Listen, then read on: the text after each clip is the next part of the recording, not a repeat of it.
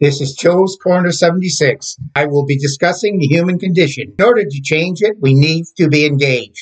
In climate change. All of us Canadians have come to the same realizations. If we as a country are going to survive as an entity and have the hope of a prosperous future that allows us to enjoy the benefits of a vast resource base and keep our agricultural segment strong so it has the ability to feed the world. It has caused changes, and although there are many opinions out there about climate change, total disaster to no reason to worry, it seems that a rational approach is something we need to take. Let's first look at a few facts that many people, politicians, economists, and other people acknowledge. Countries around the world, and in particular China, India, and the African continent, want to offer their people food, shelter, and an economy that lifts them out of poverty and gives them a higher living status than they now have. All these countries know that they need energy to raise their living standards. At present, it is fossil fuels that make this possible, and coal is one of the main fuels used to do this. They produce 2/3 of the emissions, and they will continue to use coal as an energy source. They will not change until an alternate energy source is available. All countries need fossil fuels for food production and distribution. All of us need to firmly acknowledge that the products that we produce from oil, ranging from food production, medicine,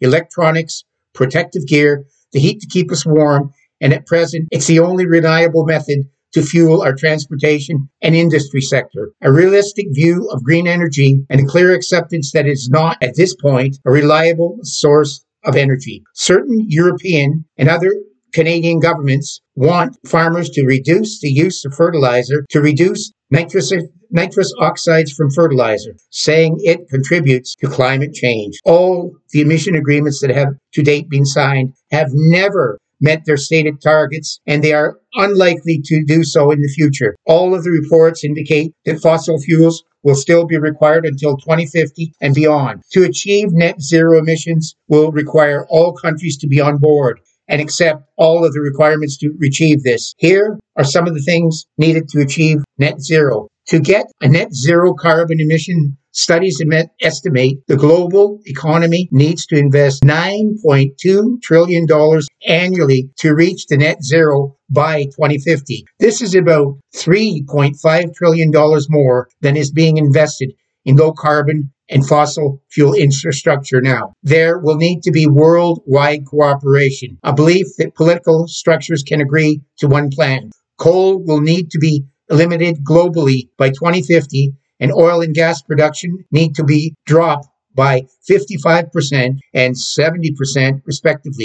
200 million jobs will be needed to created to replace 185 million workers in the oil and gas industries. There would be a cost of 1 to 1.5% of the world's gross domestic product. Could it be higher? It assumes that there will be the combined will to produce reliable green energy. Do any of you really believe this is possible? Are there things that can be done that will start us on the path to reduce emissions? Where does Canada fit in? How could we help the world and ourselves? Canada is the world's 4th largest oil producing country and the 3rd largest oil exporter. Canada is the 5th largest producer of natural gas in the world. With the war in Ukraine and Putin's cut in oil exports to Europe, there is a worldwide energy and food crisis. Germany, that embraced green energy, shuts down its nuclear reactors, is now, along with other countries, back to burning coal to produce energy. This is a backward step. What does Canada need to do to help our allies and ourselves at the same time? Change the insane approach to our oil and gas industry and look at a few of the facts. Canada produces about 1.6 of the annual global emissions. So shutting us down entirely wouldn't change global emissions. We also can acknowledge we are in the top 3 emitters on a per capita basis, so we have work to do. Canada produces one of the cleanest oil products in the world, and our energy sector is committed to constantly reducing emissions. Also, Canada has one of the cleanest energy mixes in the world, with more than 80% of electrical production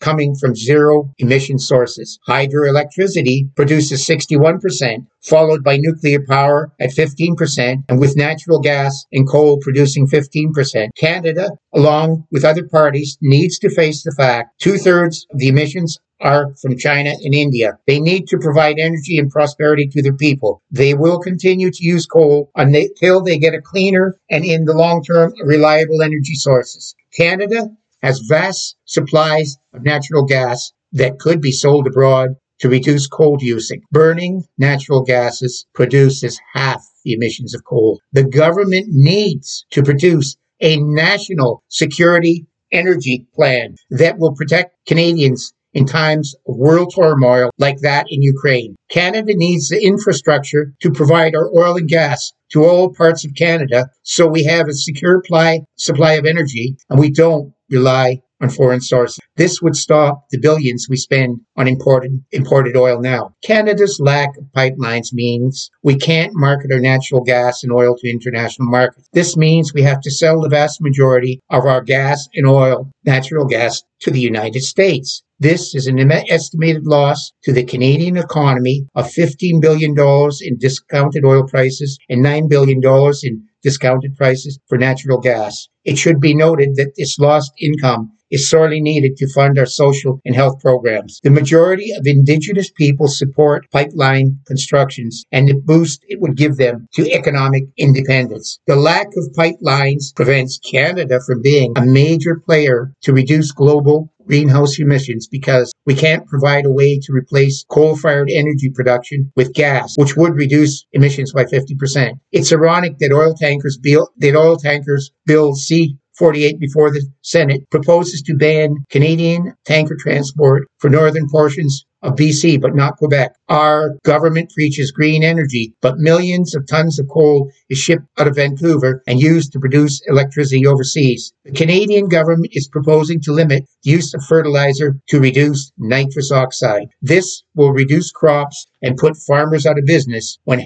famine can happen any day. Canada has a role to play in the reduction of greenhouse gases. We need to start crash program to clear the onerous government regulations and those that oppose natural gas and nuclear power. Without pipelines and nuclear energy, we're in danger of freezing in the dark, becoming economically stagnant, losing our agriculture sector, and a chance to be a player in the world energy market. Fossil fuels are here for a while, and we can't afford to not to use them for all Canadians to benefit. We have embraced nuclear energy as a source of clean emissions, and with the expertise, we can sell it to the world. Canada has an innovative technical sector that can be used to work on green energy solutions that are reliable. We need the capacity to store green energy for later use. We need to build green resources that themselves do not become a source of pollution. Industry, if given the incentive, will develop affordable green energy because they can make a profit off it. Governments can't do this alone. Canada has to develop the resources to build cheap, clean energy to sell to the world. The world will switch to it at the right price. To go all electric, Canada and the world need to build the infrastructure to handle this. We need to recognize that even with reducing greenhouse gases, the emissions already released will be in the atmosphere for a long time. We need to look at massive carbon reclamation project. We have seen the storms, floods, droughts, and forest fires, yet it appears we have not taken measures to deal with these. We need to stop building in low areas where flooding is a problem, look into the type of crops we can grow, and look for more drought-resistant varieties, and not build in areas of potential forest fires. We need a government that faces realities, not one that constantly spouts targets, but gives us no practical solutions. I hope I have caused you to think about the climate. It's your world. Do you want to do anything about it? You can follow me on Facebook, Twitter, and Instagram at Joe's Corner 76. You can hear me on Spotify, Apple Podcasts, Google Podcasts, Radio Public, Stitcher, and YouTube at Joe's Corner 76.